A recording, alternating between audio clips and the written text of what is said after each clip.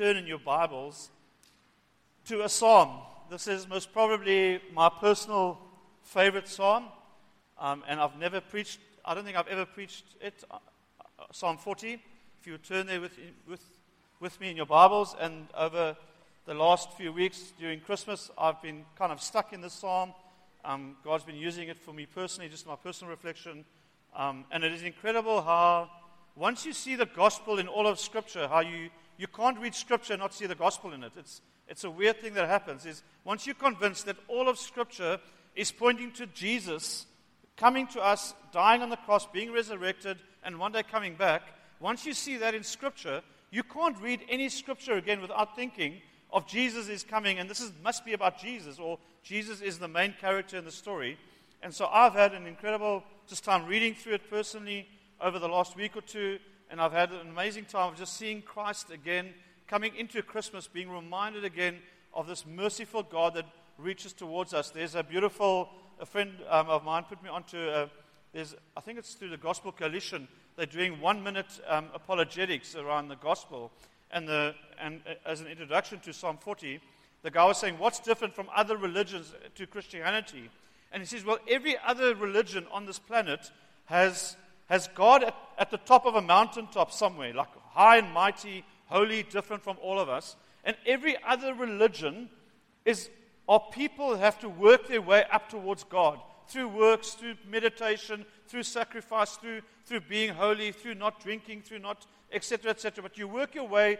Every religion on this planet is human beings, broken, fallen, messed up people trying to reach this holy, almost unattainable God sitting at the top of the mountain.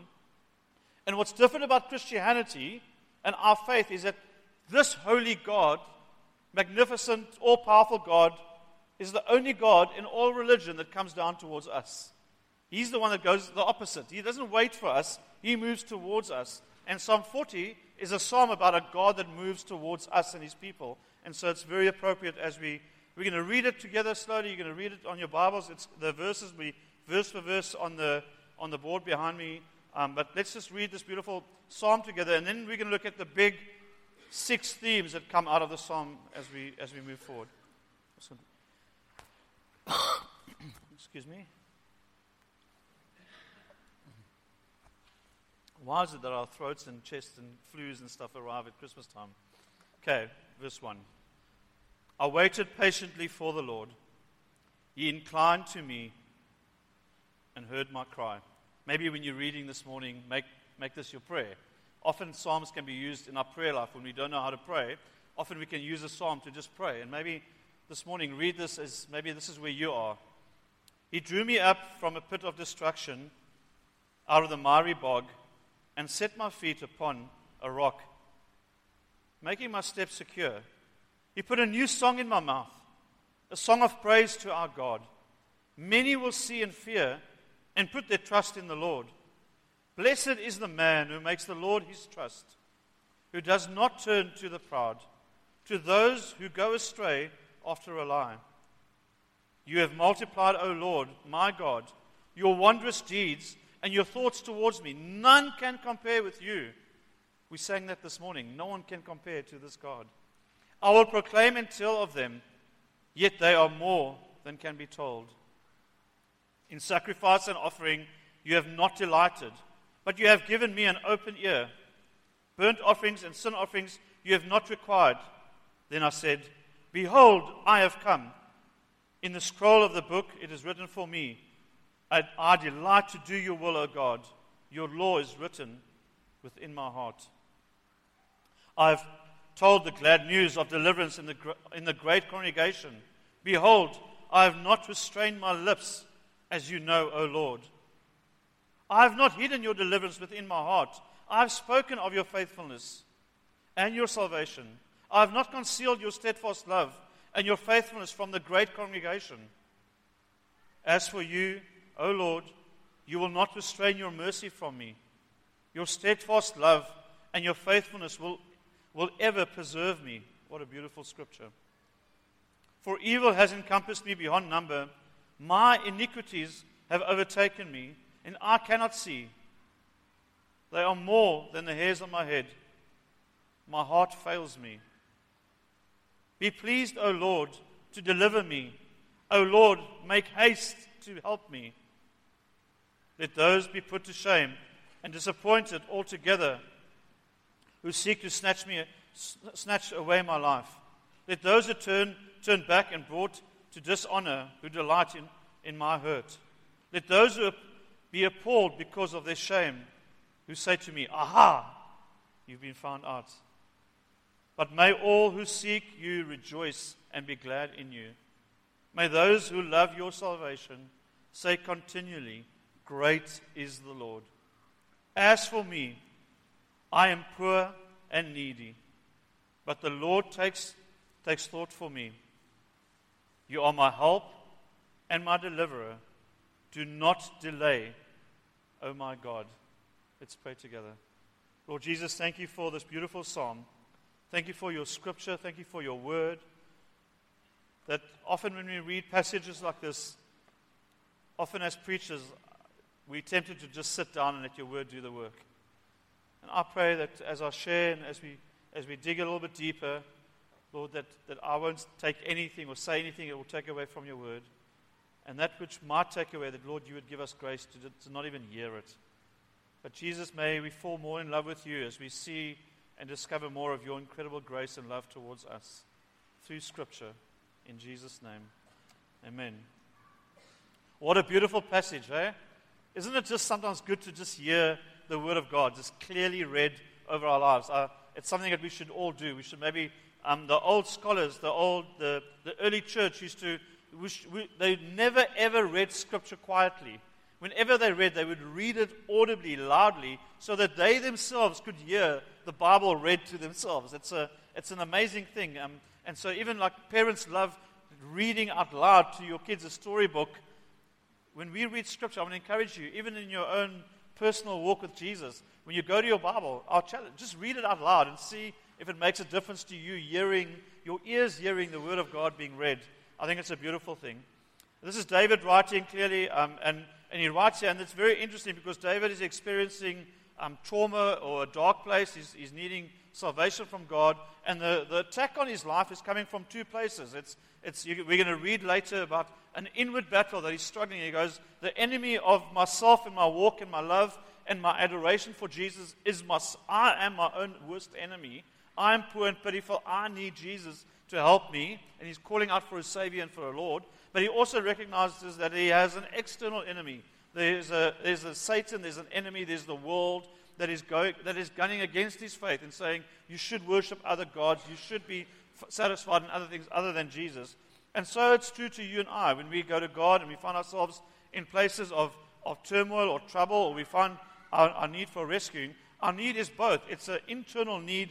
God, help, honor. My heart is what does he say in the last passage there? He says, my heart is, I am poor and needy, Lord, help me in my heart. Later on he speaks about his heart that is not in a good place. There's a need, like, God, help me, help my heart, help honor. And there's also a prayer that, God, I've got an enemy that's trying to take away and rob me of my faith and my joy in you. And David is going to address both these. He remembers God's deliverance. He thinks back in this psalm to another time when God delivered. He remembers another time. There's a story. There's an incident. There are other incidences. There are recollections in his heart and his mind of other times when he needed saving and God came through for him. I don't want to do that over the mic. Sorry, apologies. Let's start with the first big theme for David, divine rescue. This idea of God that rescues us, a God that comes towards us. Let's read the first 3 verses. I'm just going to read that again. I waited patiently for the Lord. I waited patiently for the Lord. I wonder if in the beginning of this waiting process, how patient David really was. I wonder if he's writing, I waited patiently for the Lord after a while of not being patient with the Lord. I wonder if he can write, I waited patiently for the Lord now because he knows what it was like to not be patient. And that for a while he wasn't. And for a while he maybe didn't even go to write the song. But maybe he got to a place where he goes, I'm waiting patiently for the Lord. Maybe just pause about that. Are you in a hurry for God to answer those prayers? Are you in a hurry? Is there a pressing need for for God to come through? Or do you get to the place where you patiently wait for the Lord? David waited patiently for the Lord. I think it's important, that little word, patiently. It shows us that we're okay with God's timing. It shows us that we're okay with God's sovereign will over our lives, that we don't demand and command God on our time schedule. But there's a humility in this saying, hey God, I think my need is desperate right now, but I'm patiently going to wait for you. Have you seen kids wait patiently for presents and kids that are impatient for presents? Which one would you prefer to deal with? I don't think we get to choose. In our family, it's very interesting. Some people will try and get us to open presents like every day for the week leading up to Christmas because they can't wait for Christmas Day. I don't know where they are or who they are. But we'd rather deal with patient people, isn't it? And there's a humility that comes with patience. And I want to encourage all of us that if you're in a place where you desperately need God to come through, I'm praying that God will give you the grace to wait upon His hand patiently. If you're going through a really rough time in your life and your heart at the moment, be patient with yourself. Be patient with the process that God has got you in. Be patient that God will see you through. I think we live in a world that is in such a hurry that if God doesn't come through immediately, or if we don't get over our hurdles quickly, we think we fail. God's not going to come through. And for many of us, this year has been a tough year emotionally. Some of us have lost. I'm thinking of folk in our gathering that have lost dear mothers to death, to cancer, to illness this year, to people that are still mourning, people that have lost jobs and finding, where am I going to go? There are people that are trusting for their futures for next year, going, God, will you answer me already? I want to encourage all of us in the room to encourage one another to be patient in our waiting for God. Let's be patient for one another to get there. Let's not hurry through processes. Let's not hurry through getting strong and healthy and we've got it all together. No, it's okay to be taking our time with Jesus. And I want to say to you, if this has been a really tough year and there's some stuff that's really lingering and heart sore in your heart, I want to say to you, God's patiently working in you. And we as a church are patient. We don't expect you to be a superhero, to be having all of those things together. And then the verse continues, He inclined to me and He heard my cry. He inclined to me. In other words, he bent down to me. He came down to where I'm at. He didn't wait for me. He came down. He got down from His high and mighty place into my mucky place, and He got into where I was. Isn't that encouraging? No matter where I am, no matter how deep whether I dug the hole myself or whether I fell into a trap, that this God would incline towards me, that He would move towards me, and that He would hear my cry. He drew me up from the pit of destruction, out of the miry bog, and set my feet upon a rock, making my steps secure. He put a new song in my mouth, a song of praise to our God. Many will see and fear and put their trust in God. David is literally preaching to himself here. He's literally speaking to himself. He stooped down and listened to my cry. The God who hears is the God who acts. Our God who hears our cries is a God that acts. We don't always see it. We don't always can see it with our physical eyes. We can't even necessarily always feel it. But I can assure you that the God that you and I pray to not only hears our prayers, but He acts towards us. He is busy moving towards you today. I don't know how subtle, because some of the things are quite easy. So sometimes in our heart, the things that we're mourning, the loss of a loved one, the loss of income, the insecurity about our future, are big things. They kind of just smack you in the face and going, I can get that you're struggling with that.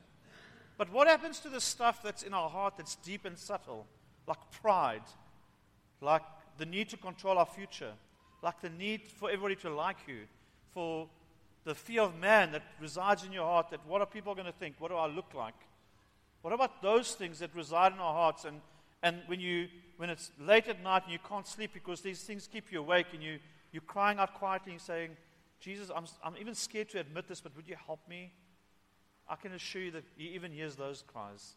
Not just the loud, abrupt shouting for desperate need, but even the quiet cries where we cry, God, can you hear me?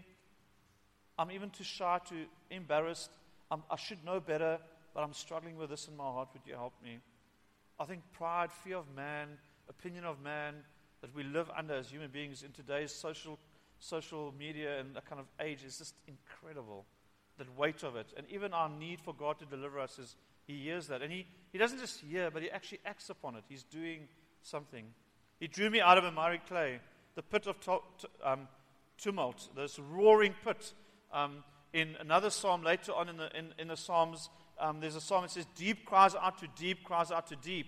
And what happens is David is explaining that I thought the hole that I was in was this deep, but then I discovered, no, it wasn't this deep. There was a deeper trouble I could be in, and then he discovered, no, there was deeper trouble I could be in. And it's almost like the levels of crisis or trouble that he found his heart in. Every time he thought he reached rock bottom, then there was worse. And this picture of Jesus reaching into the worst place we found our place in ourselves in. He set my feet upon a rock. He set our feet upon a rock. What's our rock? The truth of God, God's word, who He is. He is our rock. Put a new song in my mouth. We sing new songs. We sing not new songs because they're new, but our hearts sing different songs. They sing different songs from what we sang before. So if you look at the old, where songs came from in the original time, before the medieval even times, there were songs about our trouble. Nobody knows the trouble I'm in. Nobody knows, but you know all those old kind of songs that we kind of laugh at, etc. But a lot of the songs in the day were about drinking, raucous parties, celebrating life, and just how well we're doing, how wealthy we are. My football team has been winning a few games and some big trophies over the last while, and all the songs are being written about their victorious, how good they are, how strong they are, how they've conquered all of Europe, now all of the world, etc., etc. Okay, I'll stop. But we write songs that celebrate ourselves. But when Christ grabs hold of us, we start singing songs not about ourselves, but of Him. We start finding our joy in Him. We adore Him. Oh, come, let us adore Him. Let's not adore ourselves. Let's not adore the things of Christmas. Let's adore Christ of Christmas. What was the next one? We give You all the glory. Every win, every victory, every achievement in our lives is Yours. You are the greatest victor. Not me. You're the greatest achiever. You are the greatest God. You are the greatest in our lives, not me. Our new song focuses towards Christ, away from ourselves. And then in verse 4 and 5, he moves towards trusting Jesus. The call to trust Jesus. Blessed is the man who makes the Lord his trust. It's an interesting one. Makes the Lord his trust. In other words, there is a decision, an action. Makes the Lord. I choose to trust Jesus. I make Jesus the one that I trust, in whom I trust. Who does not turn to the proud, to those who go astray after a lie. I've told the story before. I'm sure you've heard this, but for me, this was a very real thing. As a young guy leading a church where the transition wasn't going well, at one night, waking up, literally the sound of me grinding my own teeth, waking me up because it was so loud. If it wasn't my wife waking me up, I woke myself up. I've got no teeth on this side of my mouth because of stress and trying to figure everything out. And literally one evening, I think it was like 2, 3 in the morning, woke up and to the side of my teeth grinding, I kind of and I literally just felt the Lord say to me, Honor, you don't trust me. Just like that. I just felt God saying, you grinding your teeth and you stressing because you actually, the real issue is, you don't trust me. I rolled out of my bed, I knelt next to my bed, Claire was still sleeping, and I just said, Lord, I'm so sorry. I trust You. And from that minute, miraculously, by God's grace, stopped grinding my teeth, stopped some stressful stuff that I was doing in my life that wasn't healthy for me. But the kind of action where you by God's grace, we get to the place where we go, Lord, I trust You. Lord, I trust You. 2020 is coming. It's not going to wait for you. I know it's just another number. I know it's just another date. I know it's just another year. But many of us there are things that we are looking for in 2020 that's going to make us happy or give us satisfaction. We're going, it's going to give us joy, etc. I want to say to you, make Christ your joy and your satisfaction next year. And trust Him. Trust Him for next year. Trust Him for those big decisions. Trust Him that He knows what He's doing in your life. You have multiplied, O Lord, my God, Your wondrous deeds. Again, we need to remind ourselves. I love, there's a lot of American culture I do not like. But what I do love about America is Thanksgiving. When they pause everything and they sit around the table and they go, let's give thanks for what God has done and what we have done for each other. We celebrate just an attitude of thanksgiving where we just pause life. And I think David is doing it, saying, you have multiplied, O Lord. In the middle of his prayer, he's kind of praying about where he's at. God, You're reaching out to me. In the middle, he stops and he goes, God, You've done so good for me. And sometimes Thanksgiving needs to interrupt our prayer life a bit, and maybe a bit more, a lot more, where we stop and pause on your wondrous deeds, your thoughts towards us. God, I know what your thoughts are towards me. Do you know what God thinks towards you? Do you know what God's plans are towards you? Do you know what His desire and His heart is towards you? Or have you forgotten? Are the opinion of people towards you shouting louder than God's thoughts towards you and who you are, in your identity as a son and a daughter? None can compare with you. None can compare with you. Nothing can compare. Even if God, by His grace, answered your number one big prayer right now, for next year, for this Christmas, for this December, that cannot even compare to Him finding you and you finding your joy in Him this Christmas and this next year. Nothing can compare to you finding more joy and more satisfaction in Christ next year than Christ Himself. None can compare with you. I will proclaim and tell them, yet they are more than I can be told. We don't place our trust in ourselves. We don't place our trust in decision makers that we think are deciding our futures. We place our trust in Him over and over and over again. And that's how we get out of the pit. We get out of the pit by claiming and holding on to Him and allowing Him to grab hold of us and say, God, I'm trusting you to deliver me. And verse 6 to verse 8, worship Jesus. In sacrifice and offering you have not delighted, but you have given me an open ear. You have given me an open ear. I'm listening to you. This idea that, God, you're listening. Hey, like sometimes Claire and I, we could do a marriage week on this thing, I think, about communication. But often Claire will say, I've spoken, I'll go, I didn't hear you. I didn't listen to you. Was the TV on? Was the sport on? Were we talking about smoking meat? What were we discussing in the background? Kind of thing. And this idea of, you have my full attention. And there are moments where Claire knows she has my full attention. I'm eye contacting, I'm listening to her, and they are beautiful, but they are also sometimes too rare for our marriage. But this idea that, God, you have given me an open ear, that when I speak, you hear me. See, I'm fallible, I've got flaws, I'm a human being. My ability to listen and to hear you is not always 100%. Often it's filtered with my own experiences, my own insecurities. So Rich and I could be having a conversation, and Rich could be crying out for help, and I won't be hearing it. I can hear it, but I can't listen. And I could miss a conversation. And my friend would have said, hey, I grabbed a coffee because I'm actually want to share my heart. And all I thought was, we're having coffee for the sake of our friendship. And I walk out of it and I didn't hear. The beauty of God is when we go to Him in prayer, His ears open towards us. And He hears and He listens. And He acts towards us. He's not like Arno.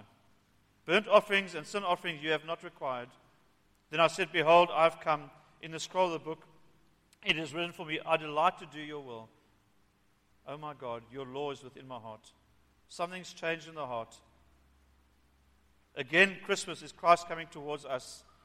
It's a death nail to religion. It's a death nail towards me moving towards Jesus, me saving myself, me making the right decisions, me being in the right place at the right time so that God could save me. No. All of this is a death nail to that. This is not about sacrifice and offerings, etc. This is about the ultimate sacrifice and offering in Christ for me, because I could never pay it, so that I could be His son and His daughter. He wants our affections. He wants our hearts. He wants our obedience. If we love Him, we'll obey Him. Isn't that what the New Testament says? If you love me, you'll obey me. So how do we know whether you love Jesus? Are you obeying Jesus? It's not rocket science. It's not brain surgery. We've got some of those guys, but they're clever people. But this is not meant for clever people. This was written to fishermen and wood carvers and bread bakers of the day. If you love me, obey me. It's a simple thing. How does Claire know that I love her? That I obey, not in a slave way. There's certain things that I need to do in our marriage that's going to make our marriage work better. If I don't obey certain things, it's going to cause chaos in our marriage. I can promise you that. Not because Claire's a rule keeper, because there's certain things that she has the right to expect from me as her husband. So Christ calls for our obedience. He wants our hearts. He wants your heart this Christmas. Christ is more interested whether He's got your heart this Christmas than whether you're doing all the right things this Christmas. You can give money to a charity. You can go to every single church service that's available in your neighborhood over Christmas. You can double your tithes over Christmas. You can give money to the poor. You can be nice to all the family members that you don't really want to be nice to. You can do all those things this Christmas, and it could mean nothing other than I'm trying to reach God. I'm trying to obey Christ. Let Him grab hold of your heart and let Him lead you. 9 to 10. We're moving through this at a decent pace. Tell others. I remember as soon as Claire and I started dating, and we are one of those kind of like dating scenario scenes where I literally, I put it all on me. I literally fell in love at first sight. Like Claire walked into the room. I told one of the sound guys, we were doing sound at the back of a youth event. I turned to one of the young guys and said, that's going to be my wife. Like, that's it. I was besotted with this blue-eyed brunette that walked in with a friend, etc., etc. And I did everything to pursue Claire. I looked, in those days, there were no cell numbers. There wasn't Facebook that you could like stalk someone and check their relational history, etc., etc., or I couldn't find any of that. I literally found out, does she have friends? Who are her friends? Get hold of her friends. Where do they work? Find their work number. Like, that's how we tracked in the old days. Find work numbers. Hi. And then I had to convince her friend, Nadia was the friend. So I still remember 26 years ago. Nadia, phone Nadia. I had to convince Nadia that I was a decent guy, that she could give me Claire's work number. She wouldn't tell me where Claire worked, where she lived or anything. She said, who are you? Why do you want my friend's phone number? Etc. Eventually found her work number. And I eventually phoned Claire. She was at work at Cooper Conroy. Memory. Phoned her at work. I think it was midday-ish. And I invited her for our first date. I said, Claire, would you go to dinner with me? I was nervous. I was shaking. I was rattling. And after our first date, I went to my best man. That was eventually my best man at my wedding. After like a week, I said, I found this. I said, Evan, this is the one. This is my wife. Evan said, oh no, you've said that a few times before. We can't, like you fall in love easily, oh no, we know you. And so at our wedding, when Evan did his best man speech, he got up and he goes, oh no, this is the one. Anyway, but when you fall in love hard and you fall in love with someone, it doesn't take you much to tell everybody else about this someone. And I think some of the biggest reason why the church, the modern Western church today, struggle with mission or with evangelism or sharing the gospel, because I'm not so sure the church is falling in love enough with Jesus. Because should you fall in love and hard enough in love with Jesus, you can't not tell your friends and people about this Jesus. So the issue is not work harder, do more evangelism, be more missional. The issue is fall more in love with Jesus. Fall more in love with Jesus and you will tell your friends. Why on earth would you not tell your friends?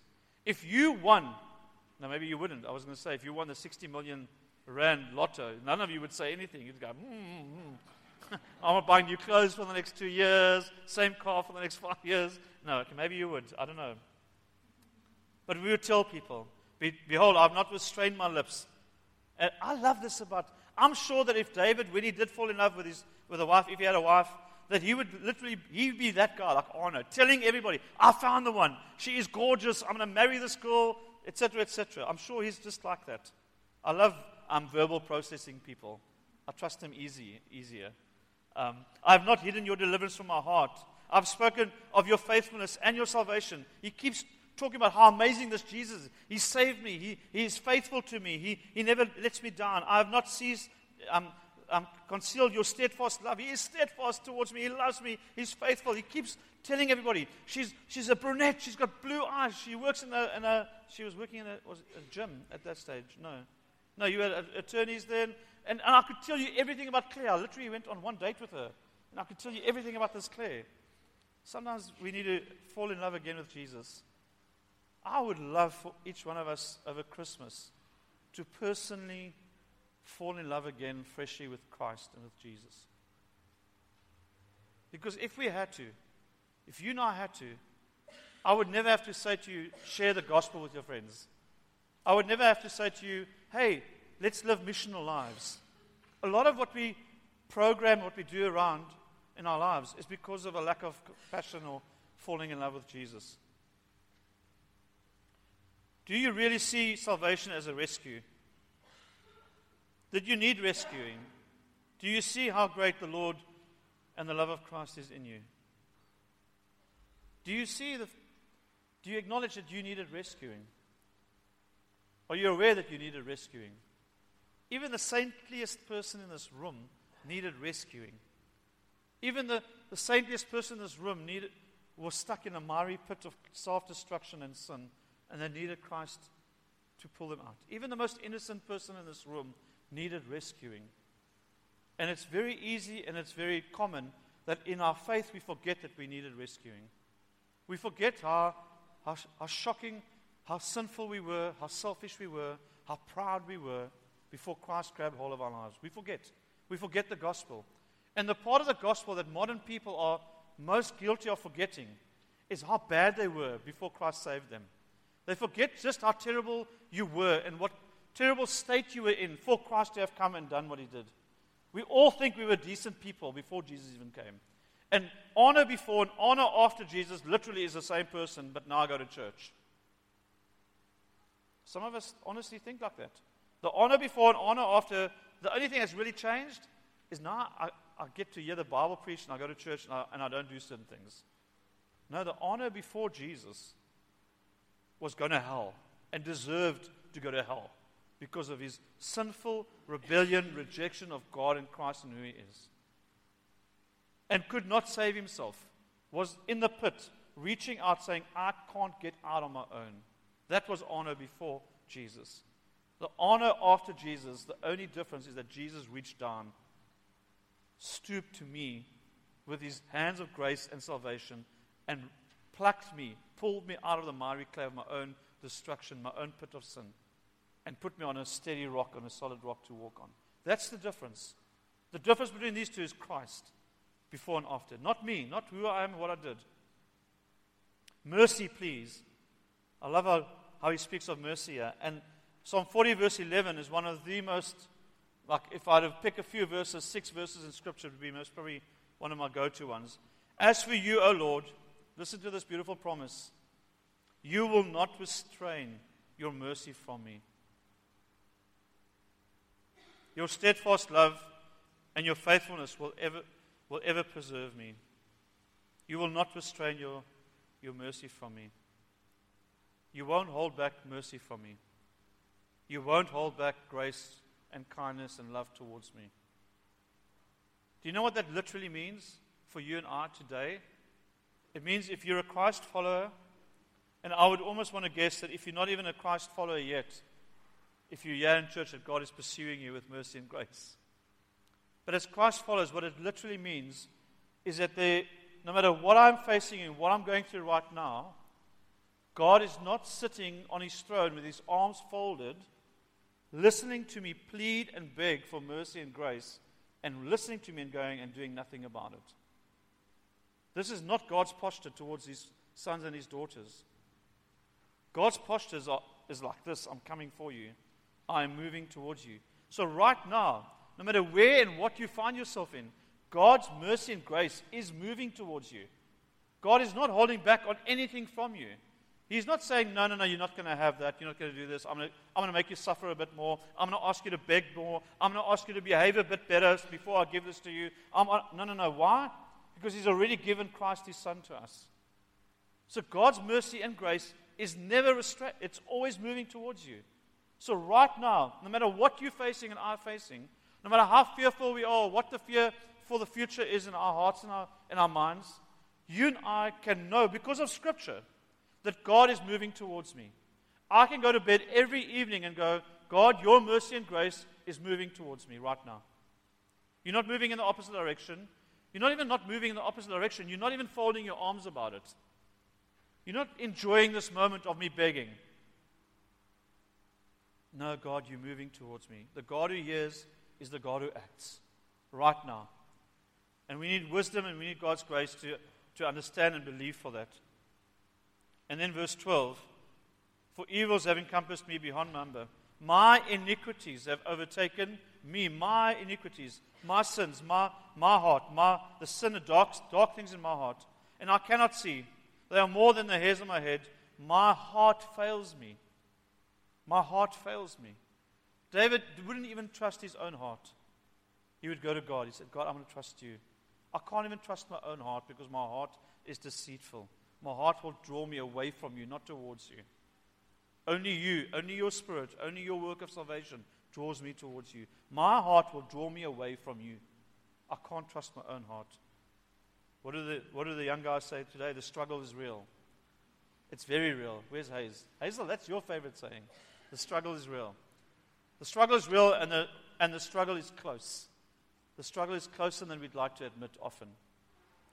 Most often the struggle is inside our own hearts towards trusting and loving and believing in Jesus. Then David continues in verse 13. Set me free. He's begging and he's crying to God, saying, Lord, set me free. Be pleased, O Lord, to deliver me. Be pleased, O Lord, if it's your will. Again, that humility. Lord, if this is your will you do this? How many of us pray like that today? How many of us don't pray, your Bible says, if I'm this, I get that. There's a lot of that going on today in the world, in Christianity. Your Bible says this. I'm not asking God, I'm commanding God. There's certain things in Scripture I don't ask, I can command from God. I would just, if you incline that way, I would just want to maybe, I don't know how else to say, but say, down, boy. Just down, like slowly down. Just humble yourself before a holy God. That we should be awestruck a bit, and we never command from this God. If it is your will you do this? Even though God's promised things, we still come in with patience and with humility towards God. We never walk into a prayer meeting demanding and commanding the holy God to do anything. He's a holy, He is in command and in charge God. We come under His will in His time, patiently and humbly before Him. Be pleased, O Lord, to deliver me. O Lord, make haste to help me. Lord, hurry up, I need you. Let those be put to shame and disappointed altogether who seek to snatch away my life. Let those be turned back and brought to dishonor who delight in my hurt. Those who enjoy seeing me struggle. And it is weird. People love seeing other people battle and struggle. We all have it in us. Don't even sit here and smile like you never ever feel when people you don't like going through bad things and you go, "Ooh, that feels a little bit good." And no one's ever felt that. No one in a church meeting has ever enjoyed their enemy, seeing their enemy struggle. No one, we've never ever felt like that. I'm not at all enjoying Man United being in the lower bottom of the. I struggle. My heart breaks when I hear. No, there is something in us that actually, evil in our hearts, that rejoice when we see people that we just don't get on, not doing so well. We kind of like, there's a bit of a, I don't know, it's horrible to admit, isn't it? None of us want to admit that in church. But before God, we can admit that. Before Jesus, we can say, I'm like that. I can rejoice in some people that I don't enjoy or agree with not doing well. I'm not the only one. Yeah, sure. Well, my friends would say, ha papalala. Don't know where that comes from. Let those be appalled because of their shame who say, we've caught you out. Look at, where's your God? Where's this mighty God of yours? As Christians, we often get that from the world when we go through hard times. Where's your God? Where's your God? Where's His faithfulness? Where's His love? It's on the cross. It's in Christ. Yeah, now you're just playing games. No, it's not games. That is our real hope. Our real hope is on that cross, was on that cross 2,000 years ago. Our real joy comes from that.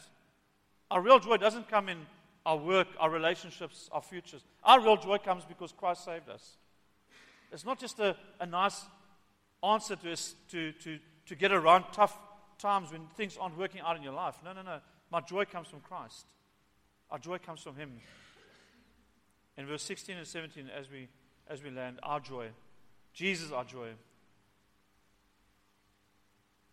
Listen to how the psalm ends.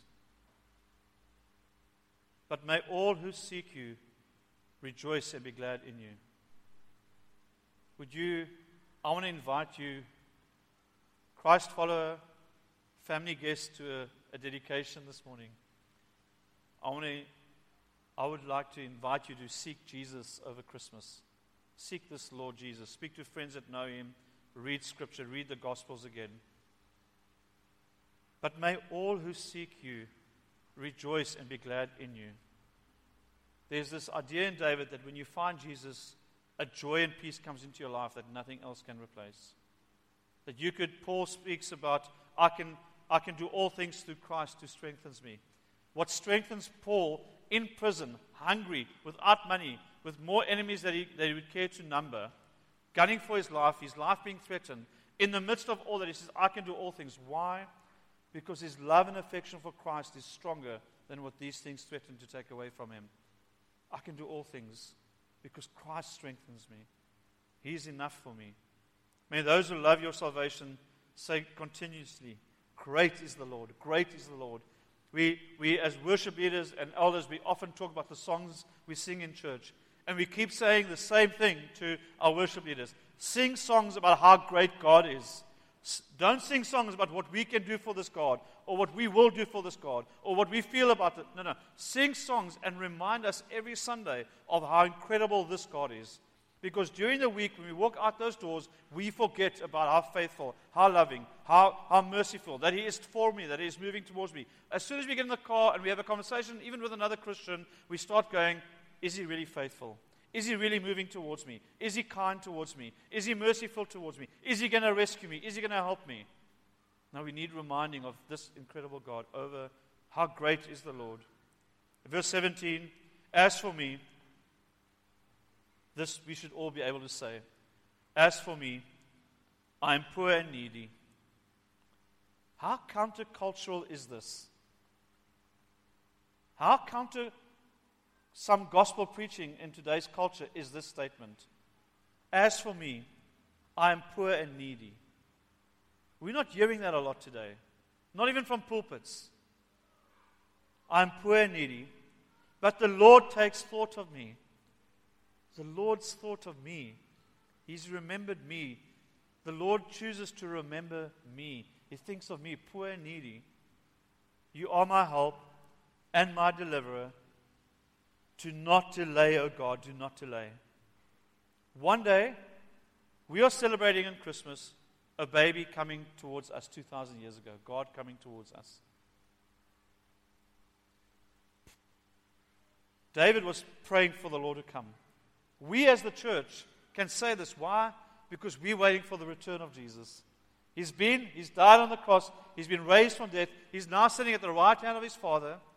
And there's something in you and I that should live with Christmas in mind as God coming towards us. It should trigger Christ coming towards us, but it should also trigger a future coming. There's like a double punch for us now, as after the cross. We get Christ coming for us, and we punch with, and He's coming again. He is returning for us. And I'm not sure where you're at when you hear about climate change or politics or where the world's heading and humanity is heading. You listen to that and you go, Lord, do not delay. Come back soon. Hey? I hope we all have that in us. I hope that is more important than your bucket list in your life and in your heart. That, no, Lord, don't delay. Jesus, you came once. You said you're coming back. Can we believe Him that He's going to come back? Yes, we can. Why? Because He came. He came knowing that He's going to die on the cross, knowing what He's going to face, knowing the betrayal, knowing the suffering, knowing the separation from His Father because of sin, receiving the wrath of God against the sin that I and you committed towards Him, knowing that He came. How much more confidence should you and I have that He's coming back for us? Hey? There's a song that we used to listen to on the radio. I don't know if in the early 80s, I'm sure many of you did it. We used to stay up like on a Sunday night at 8 o'clock and 5 FM or Radio 5 used to play the top 20 and used to, on a tape recorder, record every song. Anybody ever, I want to see who's old here. Put your hand up. No, if you ever did that, Peter Monaghan, don't be shy. You did that. So everybody that's over, no, you're too young. You wouldn't even know what a tape recorder is. Sorry? Still too young. That's great. Stay young, but don't be like us old bullies. I remember lying under my duvet, like hiding, like listening to the radio, and you have to record it before the guy spoke. So as soon as you finish introducing the song, you press record, and then you have to catch before, because they weren't allowed to play the whole song. They used to, for recording reasons. And we used to have these mixtapes. And there was a mixtape that had, and in the 80s there was a song called Wild Horses, Could Not Drag You Away From Me. I don't even know who sang it. I don't know any of the 80 bands. I just know the songs. But there was a song called Wild Horses Couldn't Drag You Away From Me. And there's a sense that when I said, hey, I'm going to get married to Claire, it would have taken, I don't know what, to drag me away from that day and making sure that moment's going to happen. That's honor. That's poor of heart, needy honor. It's saying nothing's going to keep me away from getting married to this girl. How much more determination and commitment do you think lies within our Savior Jesus, waiting for His bride? I'm not sure. Jesus is pure and He's infallible and He's holy. But if He's not pacing in heaven, going, Father, is it now? Can I go back now? I'm hoping that there's something in Jesus that's like a little bit agitated. Forgive me, Jesus, for saying that. But I'm just saying, I'm hoping there's a bit of like, Father, now, can I get to my bride? And I'm sure there is a desire in Him that's pure and sinless to want to be with us and come back for us tomorrow or today or right now. And I want to say to you, let's live with that. Let's keep praying. Jesus, come back. Jesus, we come deliver, but come back. We're ready for you. Come back for you. Your bride is ready. Let's live as individuals with Jesus. You're coming back for us. And we can't wait for that day. All good? Let's worship. Let's stand to our feet. We're going to sing one more song, and then I'm going to pray and release us. Shall we get to our feet?